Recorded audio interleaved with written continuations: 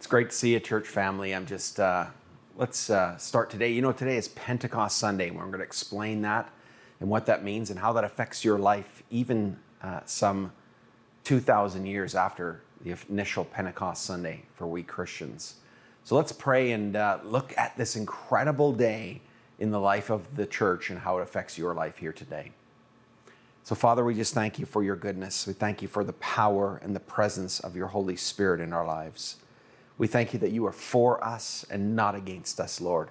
We thank you that we can come before you, Lord God, and know that you have empowered us to live a kingdom life, a life that is pleasing to you, a life that displays your kingdom to others, Lord God, and a life that changes and transforms us. We give you thanks and praise. Today, Lord, we ask you for eyes to see, ears to hear, hearts to receive and respond, and be open to the Holy Spirit today. In the mighty name of Jesus, we pray. Amen and amen. Well, as I said, today is Pentecost Sunday, and every theologian that you would listen to, are definitely the vast majority of them, would say that Pentecost Sunday is the birth of the church. This is the Sunday that the church was birthed some 2,000 years ago. Pastor Candace did a great job last week kind of setting up Pentecost Sunday and talking about the week of Ascension. And really what she talked about was the death and the resurrection of Jesus Christ. And after he was resurrected, he appeared to the disciples for 40 days.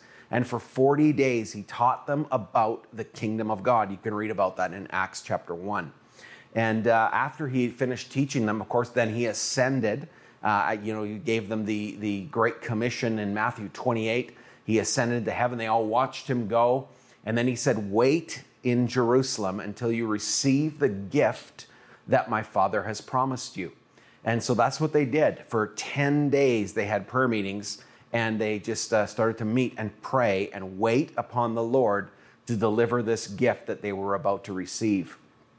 You know, there was lots of significant numbers in everything I just said. And Pastor Candace alluded to them again last week, but I want to reiterate them. Because the number 40, when 40 days Jesus was teaching, was kind of a number of transition or completion or testing, like Jesus' 40 days in the wilderness. That was one of those understandings. But, then they had to wait 10 more days. So that we had 40, and then the number 10 is also, again, a number of perfection and a number of testing. We talked about that a few weeks ago, actually. Something like the 10 commandments, the 10 plagues, all those different things. And so for 10 days, the disciples are waiting on the Lord for this gift of the Holy Spirit. They don't really understand what fully it's going to be, but they're waiting. It's interesting to think about. I wonder what Jesus taught during those 40 days. I tend to think we know that it was about the kingdom of God. I think it was really about how to live in the kingdom of God. Guys, get ready. You're about to be opening. The kingdom of God is about to be open to you, and you're about to be living out life with God in his kingdom. And so that, I think, is what Jesus really did talk about at that time. It's interesting that Jesus was killed and resurrected on Passover weekend. And this is now 50 days after Passover. Remember, 40 days Jesus taught. Then he left and went back to heaven. Then it was 10 days. They were praying and waiting. So now 40 plus 10 is 50. And so this is another, believe it or not, significant Jewish feast. Do you know how perfect the Bible is? How perfect God is in his planning, in his execution of all things that he is anticipating for the church. And so this other festival that happens 50 days after Passover is called the Feast of Weeks, or the Festival of the Harvest. It's a celebration of the first fruits of the crop that they had planted. And so this is a festival that the Jews did every year. And we called it Pentecost because the Greek word for 50 is Pentecost. And so this is Pentecost celebration, or the Feast of Weeks, or the Feast of Harvest that's occurring. And again, 50 is a very significant biblical number, believe it or not. Everything is perfect in God's way of doing things. And 50 is really a celebration of the year of Jubilee, which was the year that all debts were canceled in Israel. If you were a slave and you were an Israelite and you were a slave to somebody else, you were set free. If you had a debt, that debt was canceled. It's an incredible year. Every 50 years, this year of Jubilee happens. And the word 50, the number 50, represents fullness or completeness. In other words, it's a fullness of time. A fullness of time has come. And really, this is what we're entering into, the fullness of God's plan. And so here we are 50 days after Passover at Pentecost weekend, or Feast of Weeks, the Feast of the First Fruits. The fullness of time has come, and then something happens. Something happens at this fullness of time. The kingdom of God is opened, and life with God is made real and available to people. The empowerment of the life of the kingdom opens to mankind. Well, what does that mean? The empowerment of the life of the kingdom opens to mankind. Well, first and foremost, we're going to read Acts chapter 2. If you have your Bible, you can be there. We're going to kind of camp in Acts chapter 2. I got a few other scriptures we'll be jumping around into, but I want you to understand, because this understanding of Pentecost is not just an event, church. It's not just an event. It's meant to be a daily lifestyle for the believer to be filled with the Holy Spirit. Hang on to that thought. Because here's the first thing we're going to learn. It's an empowerment of mission and purpose. Acts chapter 2, starting right at verse 1. When the day of Pentecost came, they were all together in one place. Suddenly, the sound like the blowing of a violent wind came from heaven and filled the whole house where they were sitting. They saw what seemed to be tongues of fire that came and separated and came to rest on each one of them. All of them were filled with the Holy Spirit and began to speak in other tongues as the Spirit enabled them. Well, what's the mission or the purpose that we're talking about here? Again, it's the kingdom of God being expressed through the lives and to the lives of people. You see, we understand and we know this. Jesus' whole plan, the Father's whole plan, was to multiply himself. Remember when those Greek guys wanted to meet with Jesus? They said, we would like to see Jesus. And so they went to the disciples to ask that. And Jesus' response, again, was very interesting. He said, they asked for an audience with Jesus. He said, unless a single grain of wheat falls to the ground and dies, it only remains a single grain. But if it does that, if it dies, then it becomes many grains. And so what he was telling them is saying, I want to lay down my life. I'm going to sow my life to raise up a family, to raise up a bunch of people that represent me. And really, that's what Jesus is doing. He's multiplying himself on earth, and Pentecost is the way in which that begins to happen, and the church comes alive. You see, Jesus was filled with the Spirit of God. We know that. And we can study that all throughout the Bible. And Isaiah 61 really talks about that infilling of the Spirit. The Spirit of the Lord is upon me, for he has anointed me to proclaim the good news to the poor, to bind up the brokenhearted, to proclaim freedom for the captives, to release from darkness the prisoners, and proclaim the year of God's favor. Do you know what that year of God's favor is about? That's actually the year of Jubilee. That's actually what that means. Way back in Isaiah 61, it was prophesied and saying, when the year of Jubilee hits, this understanding of what God is saying, I'm going to release the kingdom of God in a new and a powerful way. And so here we are, the empowerment and mission of the church come. You see, Pentecost has come. The year of Jubilee has come. And as we saw in our scripture, there's great unity, yet individuality. Let me explain that. They're all together in one accord or in one purpose.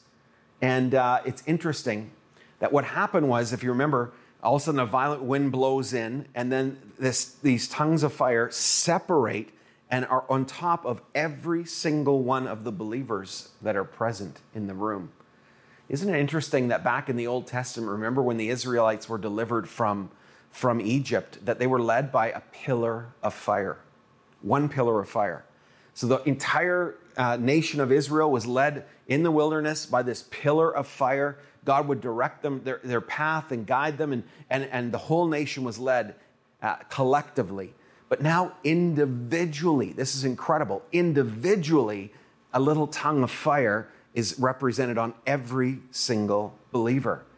What does that mean? It means that you have a personal direction from the Holy Spirit. The anointing of the Spirit of God is upon you, the Spirit of wisdom, the Spirit of understanding, the Spirit of counsel, the Spirit of might, the Spirit of knowledge, the Spirit of the fear of the Lord. Every single believer after Pentecost has the Holy Spirit in this form in their lives. God is wanting you to have an intimate relationship with Him. Do you understand that in the Old Testament, the only people that were anointed with the Spirit were the king, the high priest, the prophet? That's it. No one else got anointed with the Holy Spirit. But now, every single different person in the body of Christ, regardless of age, regardless of gender, regardless of things that might be wrong in their life, God has come and filled them with the Holy Spirit. Every single one of them has the Spirit of God, a personal director, a counselor, a friend. I love it, one who stands beside us, strong to defend us. This is what Pentecost weekend brings. This is what it's all about. Suddenly I have this encounter and this relationship with God. But not only do I have this personal friend, this counselor, this one who lives within me, who guides me and leads me and fills me, I also have been filled with the Spirit of God, and with Him comes the gifts of the Holy Spirit. You can pray for and experience these incredible gifts of the Spirit. And in the Bible, you can read them in Romans chapter 12, in Ephesians chapter 4, in 1 Corinthians chapter 12 and 14. And these different gifts are incredible. Encouragement, giving, leadership, mercy, prophecy, serving, teaching, the fivefold ministry gifts of God, the apostle, the prophet, the pastor, the teacher, the evangelist. You can talk about the manifestation or the supernatural gifts in 1 Corinthians 12, which are quite incredible. Word of wisdom, word of knowledge, healing, workings of miracles, discerning of spirits, all kinds of gifts that the Spirit of God wants to baptize and fill people with uniquely, incredibly, individually, but for the good of the whole. It's amazing that, God is into diversity. He's not into division. Division is demonic. Diversity is divine. Every single one of us is an important member of the body of Christ. Each one of us gifted uniquely by the Spirit of God to bring the kingdom of God, to fulfill the purpose and the mission of God. And what is the purpose and the mission of God? To share the good news that the kingdom of God is open, that you can have a relationship with God, that you can be forgiven of your sins, that you can come into this incredible, life-giving, powerful, loving relationship with a good God. We're to display His love and His heart to this world, to tell the world to the way of righteousness is through Jesus Christ, a relationship with Him. We're to represent justice in this world. We're to represent peace and wholeness, that people can be delivered and set free, not just living in addiction and brokenness, but you can be delivered from that addiction and brokenness, that you can experience joy, and joy that is everlasting. It's incredible. The two Greek words for the word filled that are in that text, those first 4 verses of chapter 2, mean this. I won't tell them. The two words are plero and plethro. And basically, one means to be filled inwardly, and one means to be filled outwardly. It means to be furnished or equipped. In other words, every believer, listen to me, every believer needs the filling of the Spirit, both inwardly for life and outwardly for ministry. Hallelujah. This is what's available to the church. The purpose of the church is here, guys. Pentecost is here. We're to be baptized, to be filled with the Holy Spirit in order to accomplish the mission and the purpose that Jesus was accomplishing while He lived on earth. He actually said, greater works than these shall you do. And throughout the ages, throughout the generations, the church of Jesus Christ, it represents and brings the kingdom of God to bear upon the kingdoms of this world. So much so, listen to what happens if I go on and read this next part of the verse. After the baptism of the tongues of fire is sitting on them, they begin to speak in these other tongues. And I want you to hear what happens there. It says, now they were staying in Jerusalem, God-fearing Jews, this is verse 5, from every nation under heaven. When they heard this sound, the crowd came together in bewilderment because each one heard their own language being spoken. Utterly amazed, they asked, aren't all these who are speaking Galileans? Then how is it that each of us hears them in our own native language? Wow. You can go on and read the scripture, and it tells you about, I think there's 15 different groups represented there that they can hear the word of the Lord being spoken, the glory of God being declared in their own language. You see, God desires to empower us. Listen to me carefully, church. He desires to empower you and empower me to speak the native language of people. Now, in this case, it was supernatural, and in this case, it was actual physical languages, which is incredible. And I've actually met people that have received those kind of gifts from the Holy Spirit, actually received the gift of languages, if you can believe it. But this is, I think, also even deeper than that. It means that when I connect with somebody, I'm giving a unique power and ability to be able to connect to them where they're at. So, you might be connecting with a biker crowd, and God might give you an ability to connect with that group. You might be connecting with single moms. You might be connecting with people from other different parts of the world. It doesn't really matter. The point, what I'm saying is, the Spirit of God wants to enable you to preach in their language. In other words, to reach them where they're at. God's heart is to bring the mission of the church is to bring the kingdom of God to the kingdoms of this world. Hallelujah. What an incredible thing to be part of. So we're empowered for mission and for purpose. And by the way, the first fruits, remember this is the festival of first fruits or the festival of harvest. The first fruits are pretty incredible in this very first encounter with the Holy Spirit, because the Bible says 3,000 people were added to the church that day. Wow. I mean, that's pretty significant. You show up the next time at church and there's 3,000 more people present. Tough to find your seat, I think. Here's the second thought about what happens in Pentecost. It's an empowerment of life and life abundant. It's an empowerment of life. You see, I love this. The tongues of fire that came and rested on every single one of the disciples, that was the symbol that was showing the Holy Spirit on their life. But if you remember, when Jesus was baptized with the Holy Spirit, he actually came, and the symbol over him was the form of a dove. Why do we get fire and Jesus gets a dove? It doesn't seem right. Well, understand this. Jesus had nothing to transform in his life. He was perfect. He was perfectly sinless, perfectly spotless. He was the perfect Lamb of God. Nothing needed to change in his life. But you and I, even though we're right with God, even though we have this relationship with God, how many of you know there's still some stuff to clean up in my life and in your life? So you need this tongues of fire represents that God's not done his work of bringing new life into your life. What a beautiful thought. I love that. The symbol of the flame of fire is purifying. It's talking about the work that the Spirit of God is doing us. And guys, this brings me incredible hope. I love this, and I'll tell you why I love it. Because God still uses us. He still uses us, beautiful ones. He still uses us in spite of the fact that we're not perfect.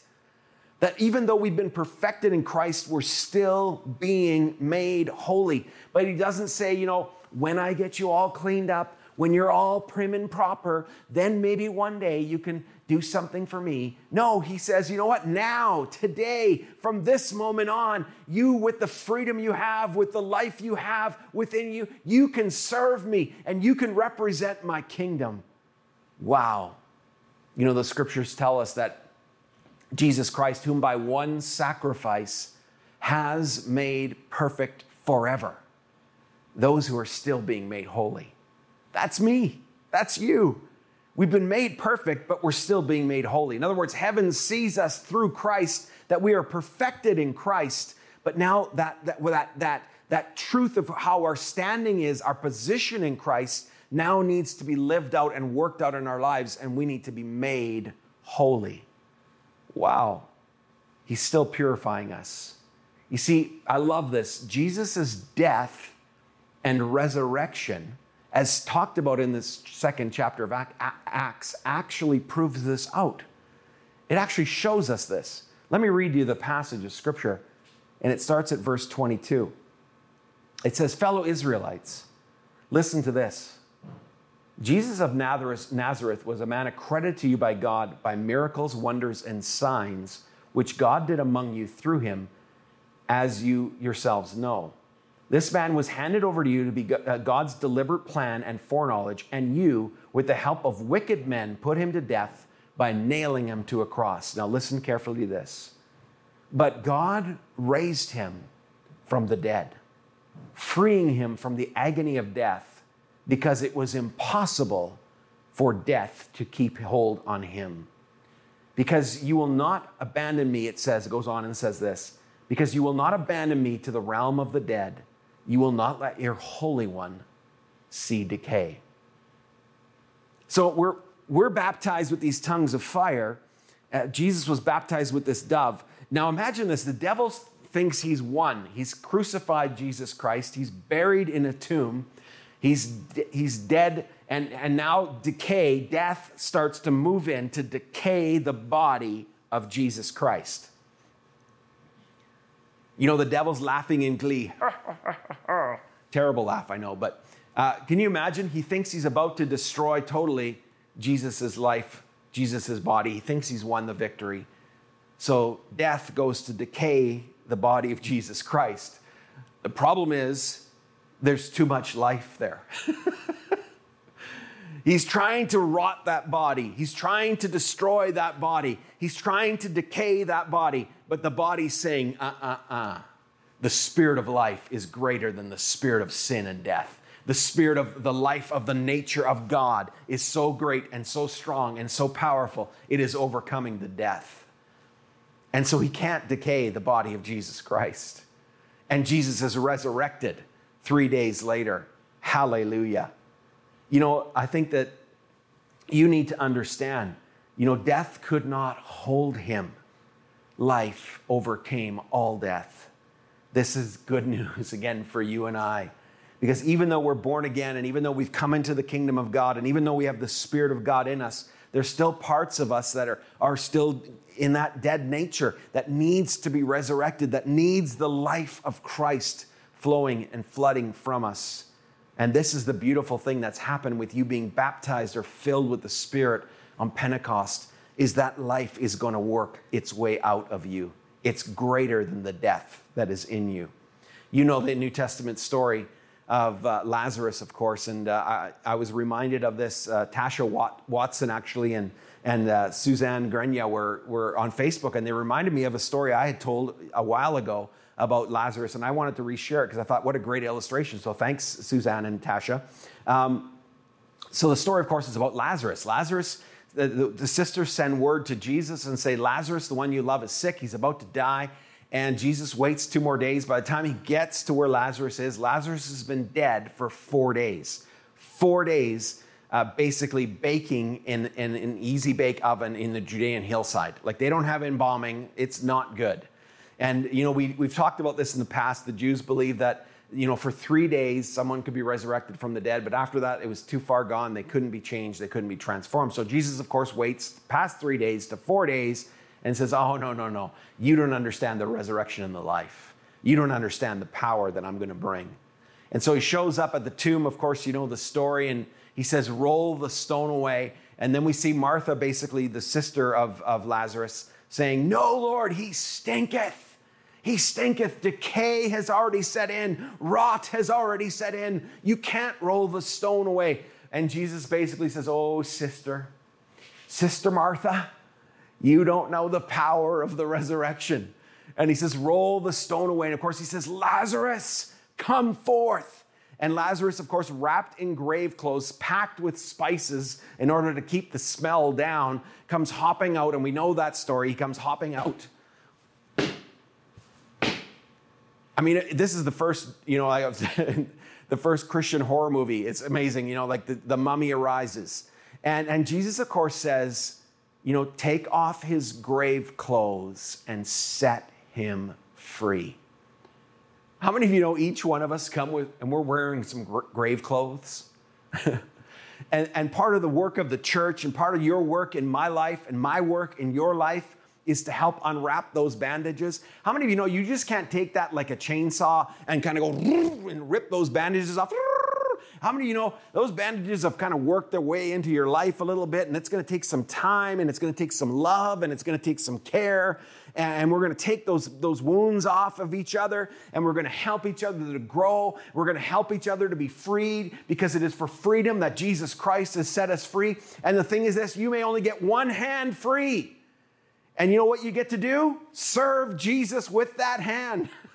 You're free. Now do something with that hand. Help somebody else to get free with that one free hand that you have. And then isn't that hopeful that in your life and in my life, that wherever I'm at, God is saying, I want to use you. I have empowered you by my Spirit to have life and life abundant, not only for you, so that it overflows out of you and touches and fills others. Wow. What a story for us. This is part of the power of Pentecost in your life and in my life. We are baptized to be cleansed and to be freed. And in the midst of it, we get to continually serve the Lord. You see, new life is being birthed daily in the believer. This is why, church, listen to me. This is why you need to spend time with God every single day. Because when you come into His presence, He is bringing the life of the kingdom of God, and it's displacing death. It's displacing brokenness. It's displacing fear. This is what happens. This is why we need to be filled with the Spirit of God every day. Because remember, Pentecost is not an event. It's a daily lifestyle for the believer to be filled with God's Holy Spirit. Wow. So empowerment for mission and purpose, empowerment of the life and life abundant. But there's a third thing, and I feel it's the most important one that comes with the power of Pentecost, that comes with the empowerment for your life and for my life. It's really this, the empowerment of love. The empowerment of love. The empowerment of love? What are you talking about? You see, the greatest part of the baptism of the Holy Spirit is the infilling of the believer with the life and the love of God. That's why Ephesians 3:16 tells us, and Paul's telling us to pray. I love this prayer. I pray that out of His glorious riches, listen to me carefully, verse 16, He may strengthen you with power through your Spirit in your inner being, so that Christ may dwell in your hearts through faith. Now listen to this. And I pray that you, being rooted and established in love, may have power together with all of God's holy people to grasp how long, how wide, how high, how deep is the love of Christ, and to know this love that surpasses knowledge, that you might be filled to the full measure of God. You know, we need power just to know God's love. We need power to know the height and the depth and the width and the breadth of the love of God. Why? Why do I need to be filled with love? Because I want you to understand, life draws on us. Life pulls from us. Life depletes us. Why did Jesus every single day go and spend time in prayer with His Father? Because He needed to be filled with the love of God for people. He didn't go to pray to get away from people. He went to pray so that He could be empowered, so He could be with people. You know what? If you try to do this life without the power of the Spirit of God, without the power of the infilling of love, without the power of Pentecost, you can't achieve it. You are just going to be empty and broken and needy. That's not God's heart or intention. He wants to fill you with love. You know, one of the things that I love about coming to prayer meeting the last few weeks, and I love prayer meeting. I'm so thankful we're able to gather. We had over 30 people at the prayer meeting, the first one, and we had another 8 or 10 show up for the second one. It was beautiful. And you know, you don't have to do anything. You just come and you show up. And just being in the presence of God with His people when they pray, the power of love begins to fill us. The power of life begins to fill us. The renewal of purpose begins to come to us. I'm telling you, church, we need a personal Pentecost every single day. It's interesting. that in the greatest teaching in the books of the Bible, the greatest teaching on the gifts of the Holy Spirit are found in 1 Corinthians 12 and 1 Corinthians 14. 2 full chapters teaching on the gifts of the Holy Spirit and how to exercise them in the body of Christ and in the world. But in the middle, guess what's in the middle between 12 and 14? You're right, 13. You're smart. I knew that about you. 13. 1 Corinthians 13. And I love the setup at the end of chapter 12, after laying out all these supernatural gifts of signs and wonders and working of miracles and healings and word of knowledge, all these incredible, powerful gifts. This is what it goes on and says, the very end of verse 12. And yet now I will show you the most excellent way. Well, what's the most excellent way? Now listen to me carefully. Excellence is not so much what we do, it's the motivation of why we do it. Hallelujah. You see, excellence is the way of love. Because that's what it goes on and says. It talks about the way of love. And we all love the intro part of 1 Corinthians 13. But think about what this, now listen to me. If you had what 1 Corinthians 13 tells you, if you had that on your resume as a pastor, you'd be the most coveted pastor in the world. I mean, check this out. He says, if I speak with human eloquence and angelic ecstasy, if we could do that, if I could speak with such eloquence and move the whole crowd, everybody like, oh, he's the greatest pastor. But listen what God says. But don't love, I'm nothing but the creaking of a rusty gate. If I speak the word of God with power, revealing all the mysteries and making everything plain as day. And if I have faith that says to the mountain, jump, and it jumps. Imagine that on your resume. But God says, but I don't love, I'm nothing. If I give everything I own to the poor and go to the stake to be burned as a martyr, but I don't love, I've gotten nowhere. I love the way the Message Bible ends this. It says, so no matter what I say, what I do, what I believe, I am bankrupt without love.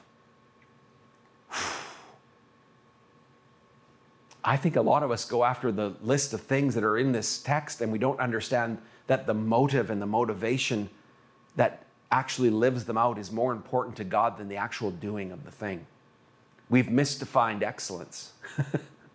We think excellence is the doing of the thing. We've not understood that it's the motivation behind it. It's the power to do it in. You see, whatever you have, whatever you do, it must be expressed in the power of love, or it amounts to nothing. You see, one of the things that the church has failed in some ways to understand, and we need to get better at it, is God's will is never divorced from God. In other words, some believers think, I just need to go do that, and then God will be pleased with me. But that's not how the will of God works. The will of God is Jesus is doing something, join him in his work, and walk with him in your life. That's how you do the will of God. God's will is never separated from God. It's not something we do to earn God's favor. It's something we do with God because we are favored. Woohoo! Hallelujah! Incredible. You know, I was going through a tough season one time in Fort McMurray, and I was really busy. The church had grown exponentially. We had just seen incredible supernatural growth. Like I'm talking supernatural, powerful occurrences of the Spirit, the gifts of the Spirit in operation. I mean, guys, I'm telling you, it was incredible in Fort McMurray for a while. We had people walking in off the street, construction workers at work downtown Fort McMurray, walking in off the street, falling on their knees and weeping in the presence of God. That was happening on a regular occurrence. We started a morning prayer, and for 18 months, we did not go a Sunday without somebody be giving their heart to Jesus Christ. The church grew from 700 to 1,000 in a matter of a couple of years. And how many of you know that's a busy time? I was a dad, and I had 2 small kids at home, and I'm telling you, I was burning the candle at both ends and in the middle. I was so busy. But guess what I did? I started taking it out on my wife by being not kind, by being short, by being unloving. You know, sometimes we rob from the people we're supposed to love the most. And I just remember my wife feeling very broken and very hurt by how, you know, because I was empty and depleted and not refilling enough with God, but I was doing so much good work. Do you understand? I was doing all the work. Like, God, aren't you happy? But I was taking it out and away from my family at home. So I rewrote 1 Corinthians 13 as a pastor's paraphrase to discipline myself, to bring myself to the conviction of the moment of, I need to make some changes. And I did. And I'm not perfect, by the way. My wife will still tell you sometimes I'm not as generous as I need to be at home. But let me read the paraphrase to you. This is just for me and my wife, but I'm going to share it with you. If I speak an eloquent sermon so that all understand, but speak a harsh word to my wife, I have not love. I'm only a bad stage show. If I'm very wise and counsel many people into healthy relationships, but forget to listen to my wife and family every day, I've lost all and I have not loved. If I instill vision and confidence to the congregation of thousands, but don't guide my family, I'm like a ship without a rudder, headed for the rocks. If I give all my time, hallelujah, and money to the church and sacrifice my life to the kingdom, all at the expense of my family, love is absent and I've earned nothing but stubble to burn. Am I patient and kind with my wife and family? Am I refusing to take out my frustrations at home? Am I quick to listen, slow to speak, and slow to become angry? Or do I fly off the handle? Do I extend the same grace to myself and my family as I do to a member of our congregation? Do I put my family before my reputation? Love never fails. But where there are great sermons, they will cease. Where there is wise counsel, it will be stilled. Where there is vision and direction, it will not be needed. For we know in part and we preach in part, but when Jesus comes, the show is over. When all is said and done, the words I want to hear are, well done, my son, you were faithful in all my house, but better yet, you brought your family to the party as well. I must love God more than all others, but these three remain: love for the lost, love for the church, and love for my family. And the greatest of these is my family. Hallelujah. I had that on my wall, and I used to read it every day in my office to remind me of that which was important to the heart of God. And I had to start saying no to some things, and I had to start giving a lot of my stuff away in terms of my ministry stuff to people who maybe couldn't do it quite as well as I could, but I had to give it to them and say, I'm going to help you to do your best.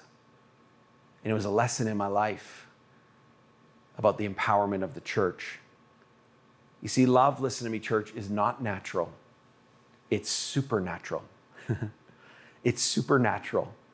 And right now, the world needs the church to be more loving than it has ever been.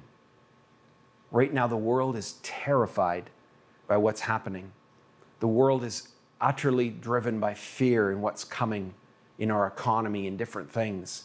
Now is the hour of the church to be filled with love. Hallelujah. You see, listen, remember, Pentecost is not an event. It's a daily lifestyle of the believer to be filled with God's Holy Spirit. That's why Ephesians 5 tells us, don't get drunk on wine, but be drunk on the Spirit. Is literally what the Greek is telling us to do. Be filled with the Spirit. That's in chapter 5. You can read it. Don't get drunk on wine. Don't get drunk on the world. Don't get lost in this world, but be filled every single day with the Holy Spirit. And if you will, it'll change your life. It'll change your heart. It'll give you the love to love people in your life.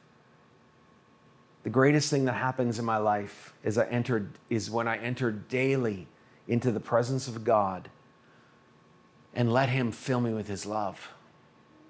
Hallelujah. Church, you've been birthed in power. This is Pentecost. You've been empowered for the mission and the purpose of God. You've been empowered for life and life abundant. And you have been empowered for love. Well, how do I get more of the Holy Spirit? You know, the thing is that just for you, Pastor, or is it for everybody else? Well, believe it or not, Acts chapter 2 tells us this. You can read it in verse 37 to 39. Because after Peter preached to these people, they all said, how can we get saved? This is what he said: repent and be baptized, every one of you, in the name of Jesus Christ for the forgiveness of your sins, and you will receive the gift of the Holy Spirit. The promise is for you and your children, and for all who are far off, for all whom the Lord our God will call. Who's the promise for? It's for all.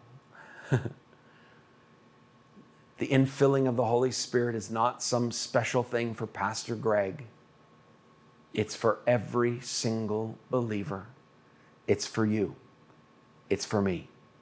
So what do you do when you get a gift? You say, thank you. You say, Father, yes, I want the gift. I want the gift of the Holy Spirit. I want to be filled by your Spirit every single day. And what do you do when you get that gift? You tear it open and you use it. Hallelujah.